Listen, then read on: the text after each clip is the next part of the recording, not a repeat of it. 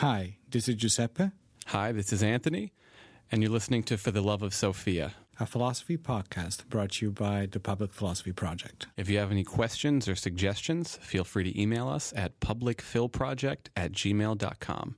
Enjoy the ride.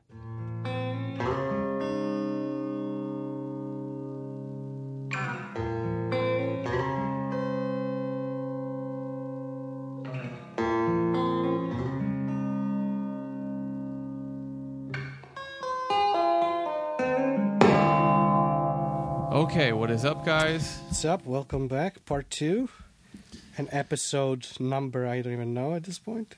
Oh, good point. We're in the hundreds now. We should be, right? Yeah, we are. We're in the 100-something. We did the 100th episode, for sure. 100-something is indeterminate 100. I'm gonna need There to you check go. now. And by the way, so you guys don't forget, me and Giuseppe did a behind the paywall episode Yep. where we talked about things not only in general in philosophy, but specific philosophical issues that we disagreed sometimes fervently on. Yep. And that sounded like this. And that seems to indicate exclusivity, not just of access, but of existence, of essence, right? You're separated from everything else. You just said it before, right? This is me. Completely separated from everything else. And this gives you the wrong idea, again, metaphysically. Because it seems like there are different things.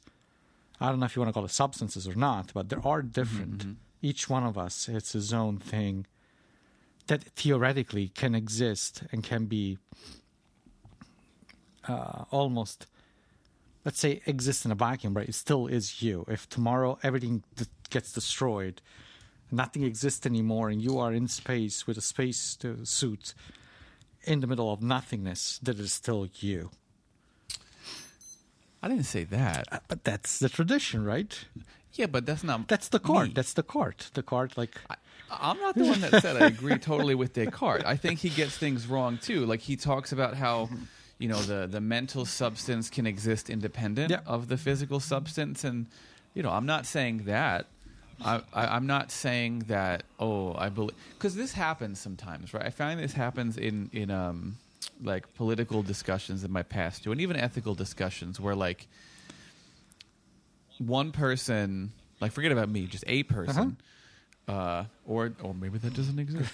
But something we call a person makes a case... very basic case for like a self or an individual, and then the other person goes, so what you're saying is you believe in atomistic individual, and I'm like, no, that's not what I said.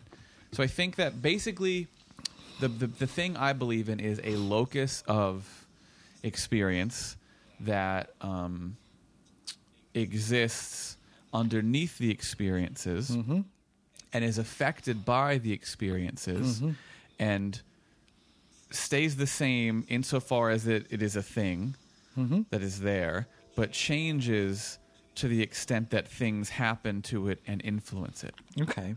Well, I think... That's kind of all I mean, right? So, like, I'll be specific, because you might be like, what? Or people are like, but that's really abstract. So, like, me at age... I'll pick an age that isn't, like... controversial. Let's say an age that everyone will remember somewhat. Let's say age 6. I was about to say 5, yeah. 5 or 6, right? Let's think of you in kindergarten or something like that. I don't say, oh yeah, remember that one? That was not me. You may metaphorically say I'm a different person, and in a Lockean sense... well, Locke would say you're the same because you have, somewhat the same because you have somewhat the same memories. But the point is, you don't say you're a totally different person. You say I've changed to an extent. I've become more complex. I've had more things happen to me. I had more experiences, but that's still me. Right? If I say to you, like, Giuseppe, tell me about something that happened in first grade. You're gonna tell me. You're not gonna be like, well, there was no me in first grade. And I think this like basic way of using language reveals not merely that we don't think we're the same person and are just tricking ourselves and using metaphors, but that we actually do on a fundamental level think that there's something underneath it all that even when I'm 80, I'm going to have access to somewhat, right? And that it's like the reason why an 80-year-old's character from the inside and the outside is interesting is because they have a story. There's so much stuff, right? There's so much context going into that thing looking back. The story part of it, right?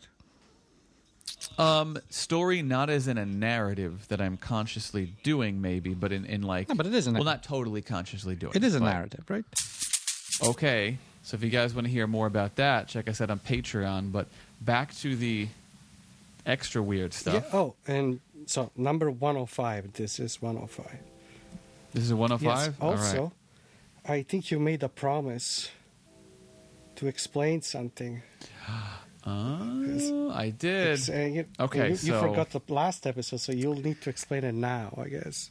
I did. So I apologize wholeheartedly to Nikki, Yes. who sent in a question to us that I was supposed to answer last episode that I told her. So we got a question about our theme music, which is not a question that I was expecting. From a psychologist, too. You're in trouble, man. I know. So I don't want to mess up the question and reduce it. So You're gonna look it up? I'm going to do it specifically. Yep. It was a question about basically what we're trying to say with the theme music, which I think is an interesting question. And I'll we go. punt this right away. That was you, so. So here we go. For every episode that I've listened to, I experience the same pause of curiosity at both the beginning and the end. I am talking certainly about your theme music. Kant, as we all know, described music as expressive. We could save the debate as to whether we should do this or not for a later day. In this way, music is language. We use it in hopes of conveying a message to others. And so imagining the two of you crafting your podcast smartly, considering all the details and paying much attention to the music as you do to the other stuff. So what is the music? Who composed it? How did you come to select it? Was there debate, discussion, argument perhaps behind what would be a good fit, what would be considered off message? And so the real question is, what is your message with the theme music? What are you saying to us? Or should I rephrase, what are you hoping that we will hear? Thanks for your work. Your passion and knowledge are infectious. So, I feel like my answer on this is going to be somewhat unsatisfying. And not in like a glib way. Yeah. But more like I think there's a difference in the attitudes we have on what music is. So to clear the first part of this, I don't think there was any discussion about this. There was not. Between me and you. There was like, we need a theme music, and then you did this. And you said you like it. And I was like, yes, I like it. Let's do it. Yeah, so you didn't pick it. I just said, like, hey, here's this thing. Good. And you were like, good. So what the theme is, which you don't even know this, Nope. is it's actually a small section from a larger piece of music that I have. Okay, that's yours. That's mine. Mm-hmm. Yeah. So I was in a band for many years. What's the name of the band? Let's plug it. What's the name of the band? It's a band called Audio Insight. Mm-hmm. And it was a progressive prog rock band. And we mostly did stuff in New Jersey. We did a couple of regional things, played like at a couple of festivals with some people we really like. But I digress. And that band, the last thing we released was an EP And that EP was like, it's called the Embryo EP, which I still stand by as a musician, was half of a larger album that never came out, that I still have. Like, it still exists. I'm just, not playing music with these people anymore. And then after that, there's a whole second full album that exists that I wrote, where things have never seen the light of day with other people. And one of the songs on that album, the second non-existent one, contains the section, the small section that is the theme from this podcast. Okay, does that song have a title? It does. It is called Comfort, However Fleeting. Okay. It's an instrumental piece. Okay. It's the only instrumental piece on that album. It's just guitar? Which is interesting. It's just guitar, yes. But the thing is, it's not actually trying to say something specific. I actually don't agree with this premise that music is intrinsically this vessel for giving a message as if it was speech. It's not expression. No, I think it's expression, but I wouldn't say that all forms of expression are like literally trying to tell you specific codified messages. In this way, I reveal that I am more of a formalist about music, where I think it's more about the what it sounds like versus like what the lyrics are telling you. And it's not that obviously the music has a specific feeling, and there's like something I'm doing when I'm making it and like playing it and listening to it, as evidenced by selections of certain words carefully to make titles. But it's to make a long story short, so we don't keep talking about this. It's another conversation, which we should do on music one day, I think. It's not anything specifically codified like that. I don't think that's my approach to things. It just so happened to be the case that there's something in that selection from that piece that has a kind of thing in it. I don't even want to call it a mood because I think that's saying too much. That seems appropriate sometimes for the kind of thing that we're doing. And it's not an exact match, and it's kind of like funny sometimes when I actually play that or play it back and that part comes up. It's like, oh yeah, and that's the this theme song. It has like an independent existence. But yeah, so Nikki, that's my answer to that, and I think it'd be cool for me and you to talk more about music, the psychology and philosophy of music, and maybe other things. Wink, wink. But anyway, back to the idealism. Yes. Stuff. So at the end of last episode, we got into this conversation through religious means, which was interesting, or rather like theological means, we could say, about whether you can have a blank mind, whether you can have like an indeterminate structure, like a structure that contains nothing in it besides potential. And I ended by saying that there's this philosopher Hegel, who has this book called, well, actually there's two. The bigger one's called The Science of Logic, and then the second one is called The Encyclopedia Logic, which is called The Lesser Logic. Yep. And in this book, I don't even know how to explain this book. I guess it's kind of like metaphysics. Yeah. He's like trying to figure out the basic structures of all things and how they come to be. But it's like the most abstract thing you will ever read. Yes. And by abstract, I don't merely mean strange, although it is that.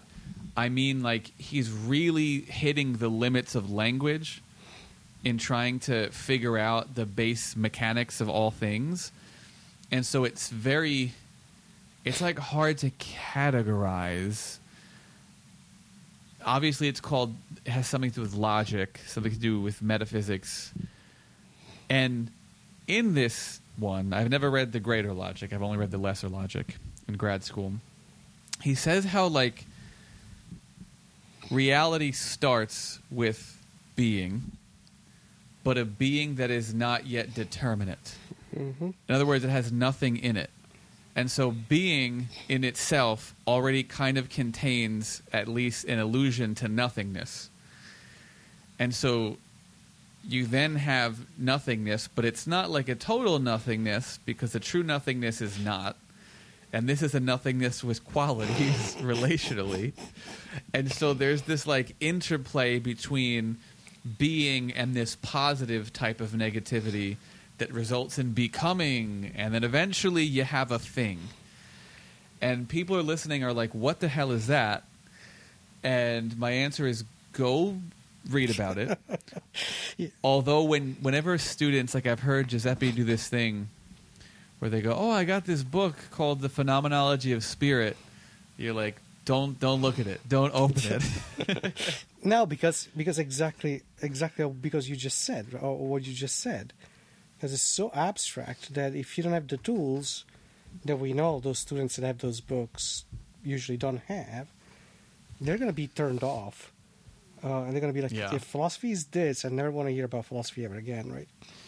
Yeah, I hated it at first. I'm still not like someone who's super into Hegel, but I remember it's very bad. Like I had a class on the encyclopedia at Duquesne, and I had a really cool teacher. He was this Italian guy named Vinco, Roberto Vinco, I think. He was an Italian guy, and we were reading it, and really reading this stuff out loud is rough. It is rough. And like there was some point where I giggled and I feel like it was like giggling at church, right? It was this sacrilegious thing, and I feel bad a little bit. But that's the kind of thing it elicited in me, and you know, I'm not going to write it off because I do think it's more like I just didn't get it at the time. But to try and explain it in simpler language, and to get back to the thing you asked at the previous episode's end, people will recall the distinction between particulars, which in Greek could be like the todete or the kathkastan, which means like a this here, a that, right? Like I'm holding a guitar pick right now, I'm touching it. Mm-hmm. It's this one and not any other one, versus a universal, which is an abstraction. It is not one thing, but it is, as Aristotle says, is predicated of many things, right? So guitar pick in general or something like that. Now, it would seem like in order for a particular of anything to exist, it must first be a particular of some universal. Like there can't be, and this is getting into Plato, which gets into Hegel, there can't be a particular chair as such unless there is a universal chair in which the particular is participating or which the particular is exemplifying, right? So think of a universal as kind of a blank particular. It's like a blank structure for things. It's not a specific chair, but it has like all those rules or forms, like you were saying, of the potential to be a chair. A particular is an actuality, whereas you might say a universal is like has some potentiality in it. I think kind of when Hegel people are so crazy they're going to kill You're me in trouble. when I say You're in this. trouble. I'm not touching this. Really? It's like, remember that article you sent me years ago Yep. about the girlfriends and wives of Hegelians? Yes. Or ex-girlfriends and wives of Hegelians just getting on forums and being like, weren't these guys fucking crazy? He used to do this thing where he put his left hand over his right hand and he would just say, look. But anyway, at the risk of offending these people, it seems like you go a step further. And Heidegger does something simple where you're like, but a universal still is a something. So think of the universal for being itself. And the most universal, lowercase u, of being is not a particular being, nor is it even a type of being. It's just being itself, which is indeterminate. Yes. And I think it's, in the easiest terms, it's something like that. Now, Heidegger's going to have an issue with this because he's like, you're already saying too much. You can't use ontological language to describe being. But I kind of think this is what Hegel means. And I think if this is what Hegel means, this is kind of like the thing you're saying about blank mind, right? Yeah. Yeah. That's okay. exactly. I'm done talking now. That was too much Hegel for this year. No, but for the next 5 years. No, just to clarify, so a couple of things. First of all, I kind of like Hegel. Hegel, I think, is in a way fun because the moment you understand the mechanism, it's much less. I always say it's much less obscure than what it seems, and it's much easier than what it seems. Yes, as with anything else, give it a chance, get familiar with it. To me, it's actually, and I don't know if you agree with this. I think we've talked about this before, me and you. Like Kant, crystal clear, but very hard. Hegel, obscure, but actually kind of easy. Yeah. But with Hegel specifically, yes, so that's pretty much where I was going with it. Like this primordial being, let's call it, right? That has no specific characteristic to the point that it includes or actually is in relationship with this nothingness that's there too. But aside from the Hegelian language, right, which we'll need to tackle if we're talking about idealism, pretty much. Yeah, that's what I was thinking about when I was thinking about a blank mind and you know, to complicate more stuff. While you were talking about this uncharacterized being, right? I was wondering that if in order to be so indeterminate, it doesn't have to be an idea rather than a being.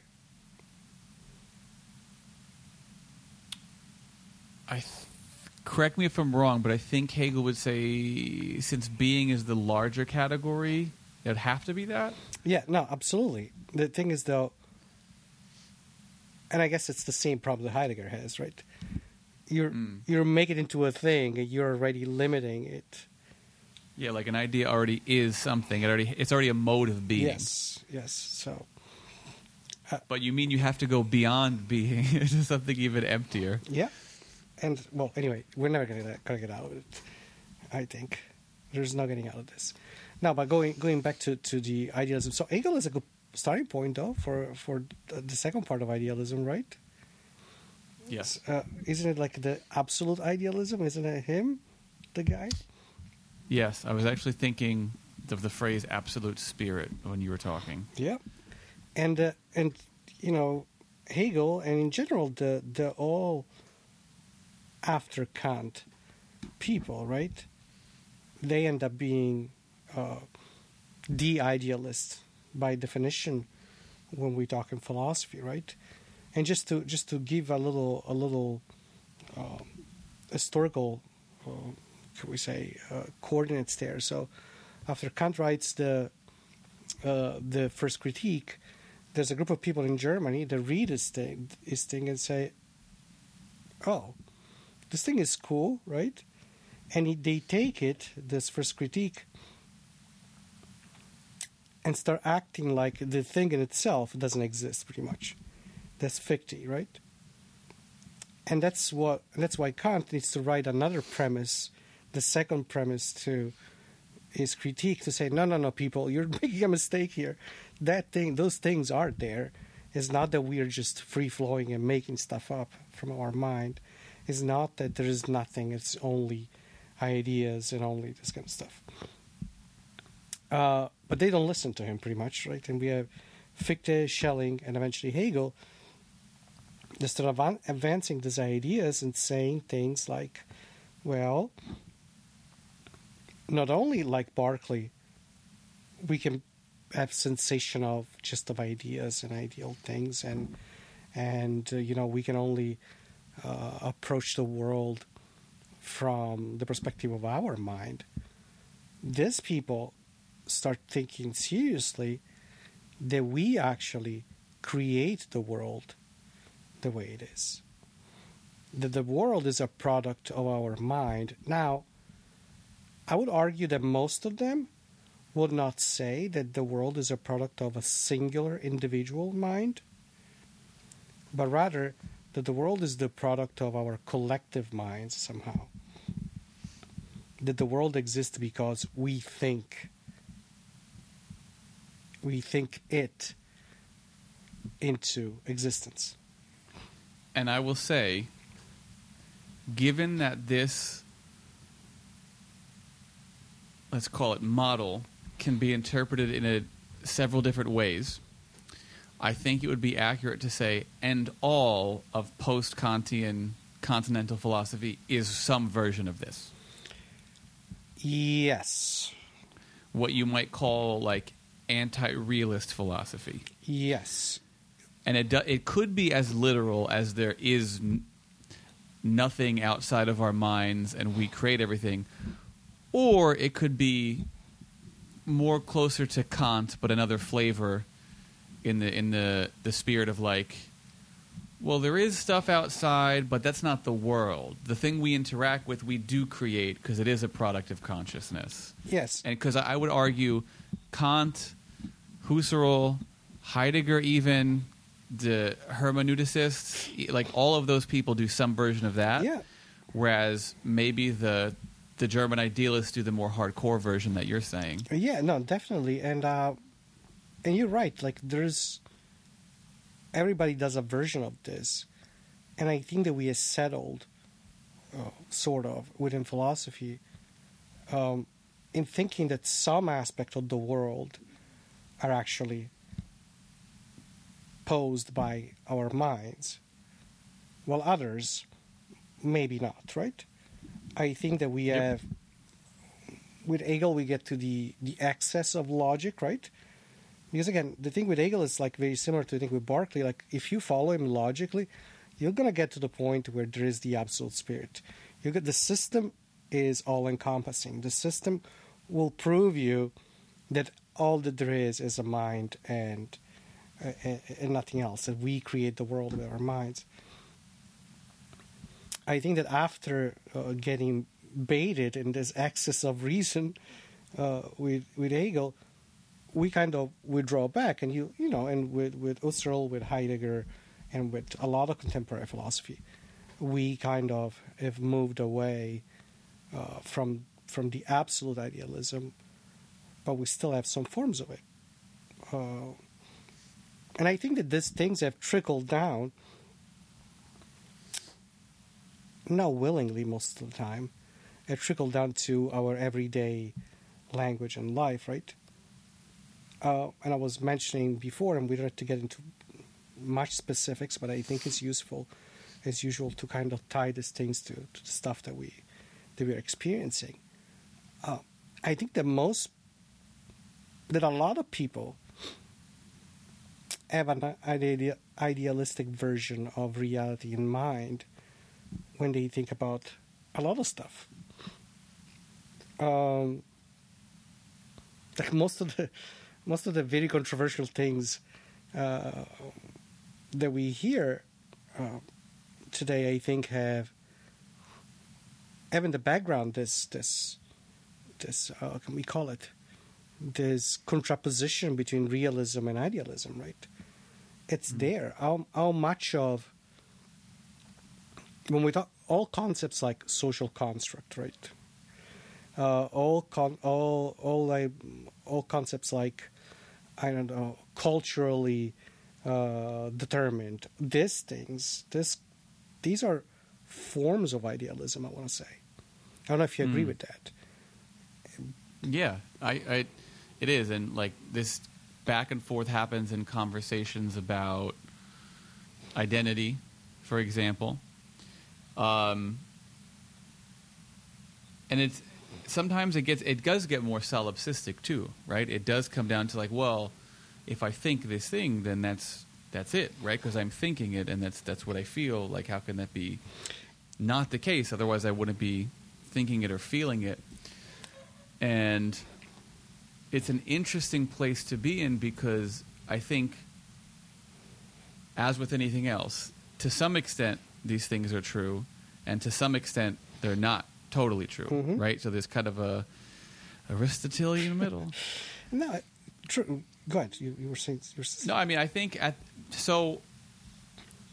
think this is a good example of how most people don't encounter philosophy proper in their everyday lives, but they most certainly encounter things that embody certain philosophical positions and, let's say, conflicts that exist in the zeitgeist, in the literature, and have existed for over 2,000 years. Like, whether or not you know it, a thing you're thinking, a thing you're doing is in line and or against some position within some larger conversation that's been being had for longer than you exist, right? And so it's why we could always be like, oh, yeah, you know this thing this philosopher is talking about? It's like this event that just happened, or this thing. Like, yeah, those higher level things are actually dependent on these much more lower level fundamental things. And you see how your answers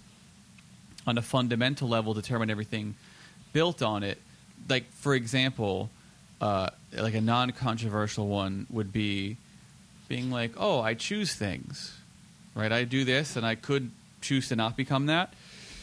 I could choose to become that. And it's the same with everyone, so I could blame them for not doing it and praise them for doing it. But, like, that requires a belief in a certain kind of free will.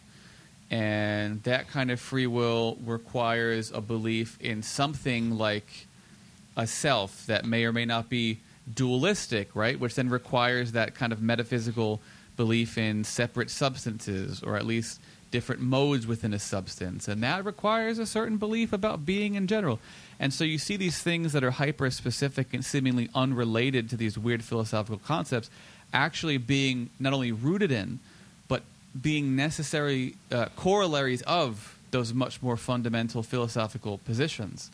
And it's very hard to explain that because, like, you have to kind of do philosophy for a long time before you go, oh, I get it. So if you find yourself frustrated in your class and confused and not seeing connections, don't throw everything out. Don't throw your hands up in the air. Don't jump out the window. Be like, okay, there's something here, but it's going to require a lot of attention and time and effort. And over time, the movie as a whole is going to become clearer to me. Would you agree? Absolutely. I agree with you 100%. I'll add that, you know, those decisions, and it was kind of one of the points in our walk and talk on last Saturday? Yeah, last Saturday. Like those metaphysical decisions that we make, you know, as a community, for sure, but also I think individually partially, because we're still part of a group, like we associate with people that more or less think the way we do, and so on. Well, those decisions have more practical, how can we say, applications that have more effects on your everyday life than you might think. It's, again, remember what we were talking about last episode, right? And remember what Anthony said, what you just said, right, at the beginning of this episode, right? How abstract it was, and what this thing, how weird this thing that we were talking about called idealism is, right? But then, the moment you're talking to your friends, or the moment you're listening to the news, you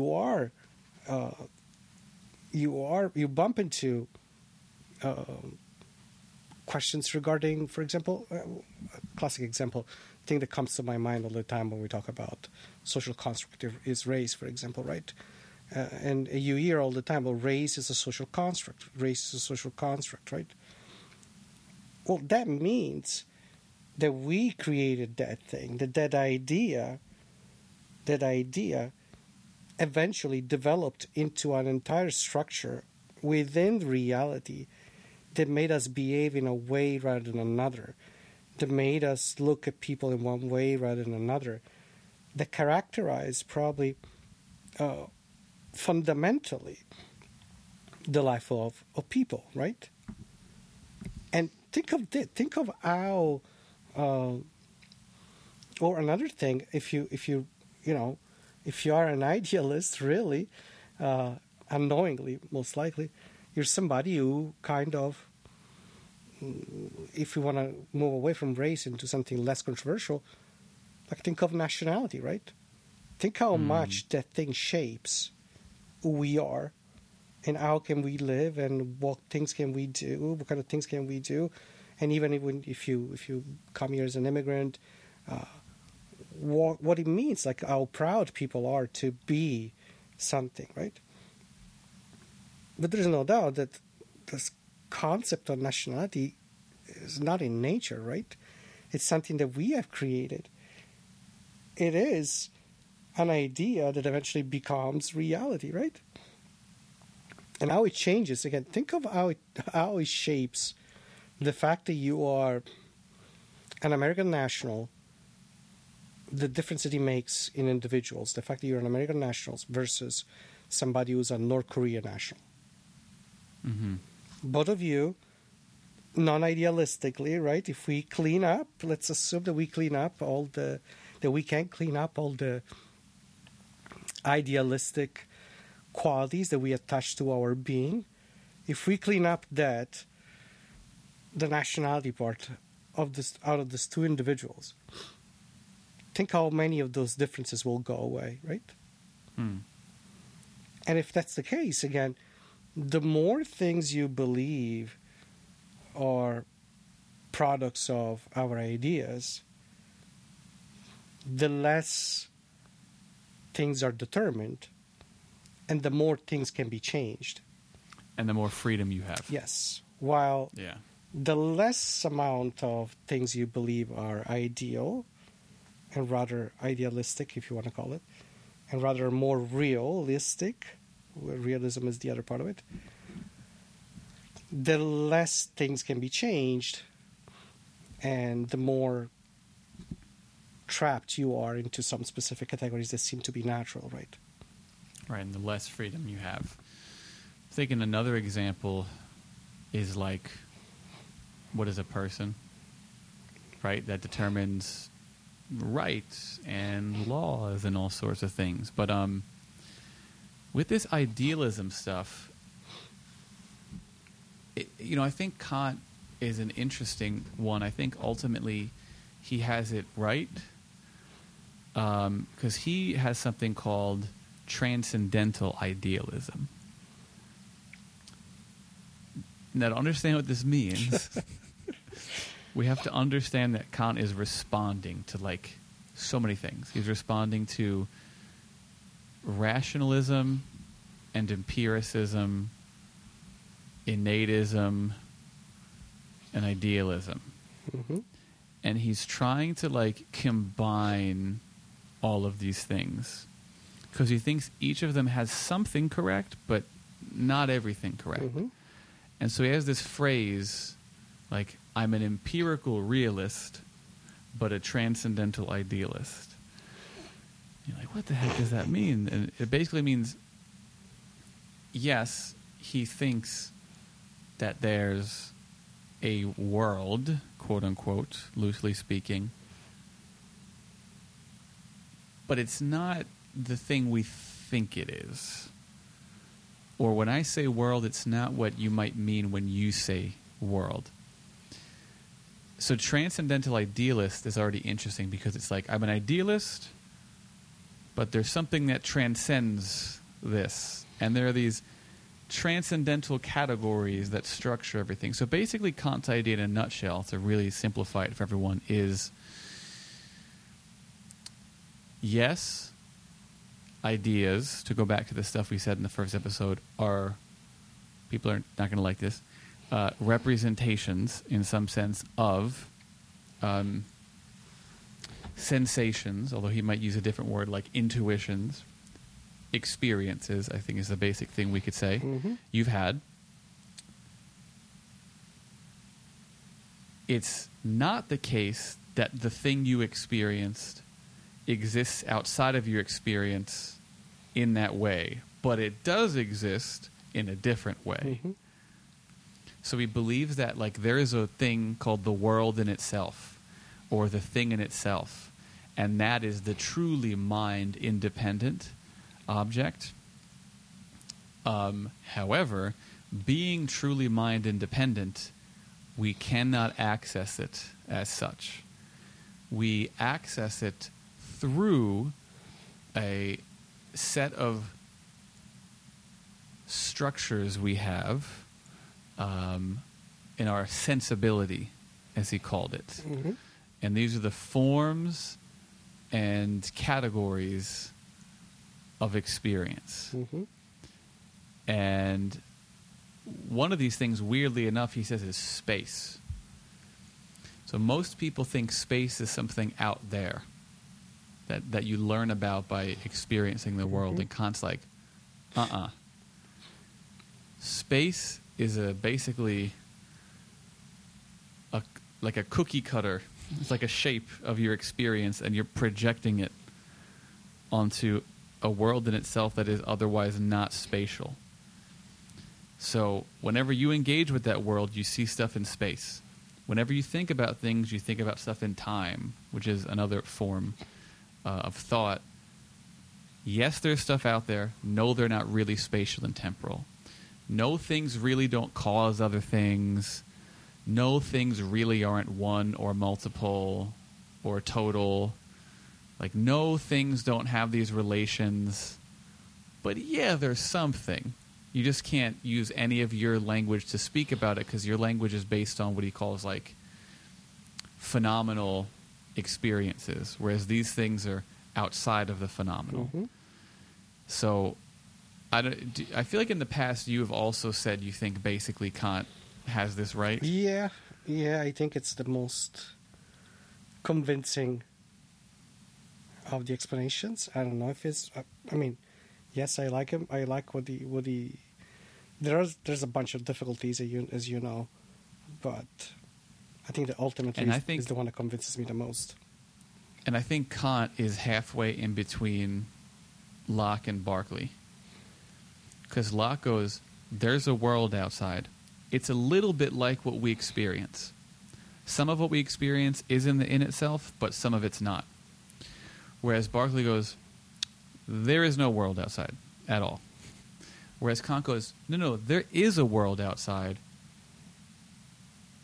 But Locke is wrong to say that some of what we have is out there. Really, none of what we have is out there. So he takes the realism we don't know. of someone like Locke. Well, we don't. He says we don't know, but then he winds up saying, but it has to be there. Otherwise, like an appearance can't appear from nothing. No. What I'm saying is we don't know if part of what we have is out there or not. Because we have no access, right? We have no access. Yeah, I think Kant takes a more strong position, but I know that's the agnostic position is also like one of the dominant Kant interpretations as well. So wait a minute. You're thinking that Kant believes that absolutely none of our categories are possible in the world in itself. That's my reading. Yes. I would say the agnosticism is about what the thing in itself is like, not about whether it's there. And I think he actually says by necessity, none of the phenomenal categories can apply to it. Okay, so by the way, pause for listeners. This is a hair-splitting thing, but it's really important, so continue. Yes. So, agreed with the things in themselves need to be there. Agreed. I remember that clearly as well from the critique.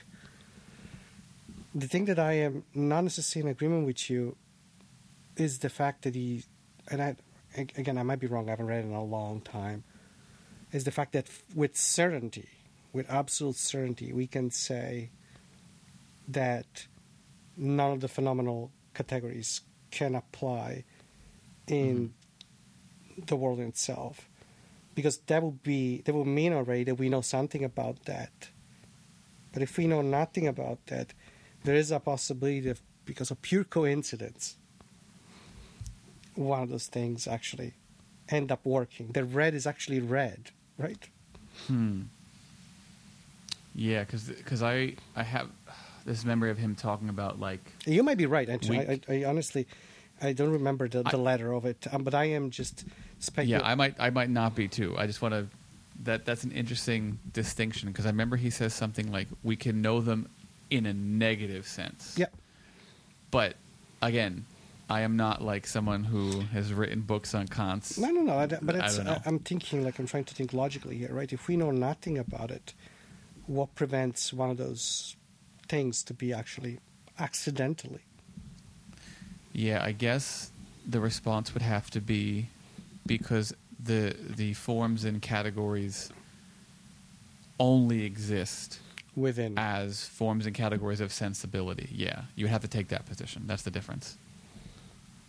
Even the...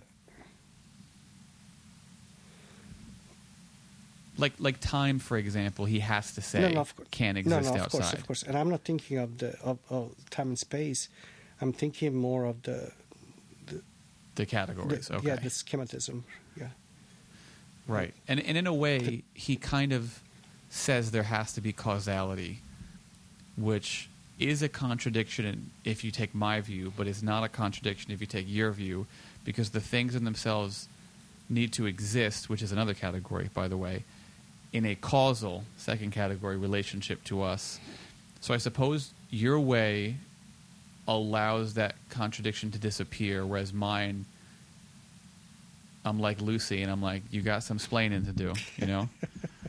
And again, I think, as you said before, this is air splitting. I don't know how many of the listeners are interested in this, but, that's what we do sometimes. We get into... But it goes to show you that, like, it's not as simple as, like, so this guy is saying there's no world. Yeah, exactly.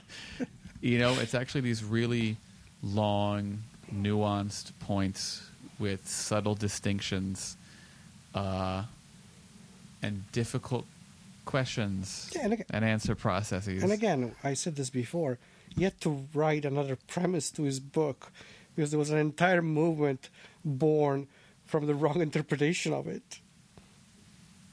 That was still going and still went and became so influential.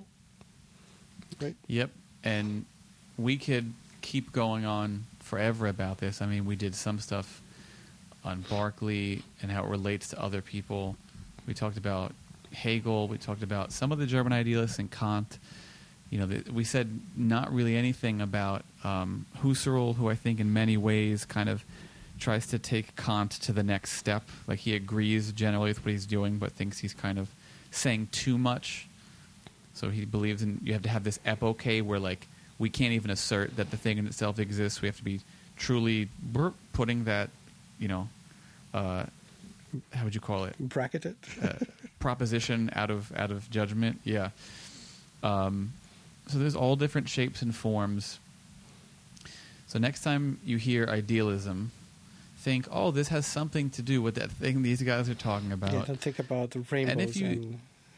That's right. Don't think about rainbows. And if you do read into this stuff, think like, oh, wait. Maybe it's not that crazy. Maybe there are like really logical arguments here. Yeah. And maybe it isn't just some like dude bro stoner thing that someone's saying to you, Yeah. And which I think it's one of the issues with this. Sometimes we sound like, what are these dudes talking about, right? It's like... That's... like every time I do Descartes, they're like, what the hell is this? We just talked about this the other day. But maybe... Yeah, people have this issue with philosophy in general, I think. Yeah, I'm thinking, so this is the second series. So now it's 4 episodes of somewhat hardcore philosophy at this point, right? Heavy stuff. Heavy stuff between the octopus and this. I think we're gone heavy stuff. Maybe it might be time for a lighter stuff, which maybe the music thing which we were talking about before is not a bad idea. Maybe. More idealistic. Yeah. Or maybe we can do something with psychology. If somebody's listening. Anyway. But, jokes aside, I think that it might be a good idea to do something with music. Especially because we talked about this all the time between ourselves. Yeah, we both have backgrounds in music. Yeah, and we both hate Justin Bieber, so... Yeah, I mean, not only backgrounds in music, but like that's the thing I like better than philosophy. You know, like I'm doing philosophy now as a career, but it was my plan B. I hear you. You know, music was my plan A, so that's really my first love. Yeah, and you know, to me, the two things are equivalent. I want to say, but well, I think that's it for today, isn't it? Sounds good. To be continued. To be continued. See you later.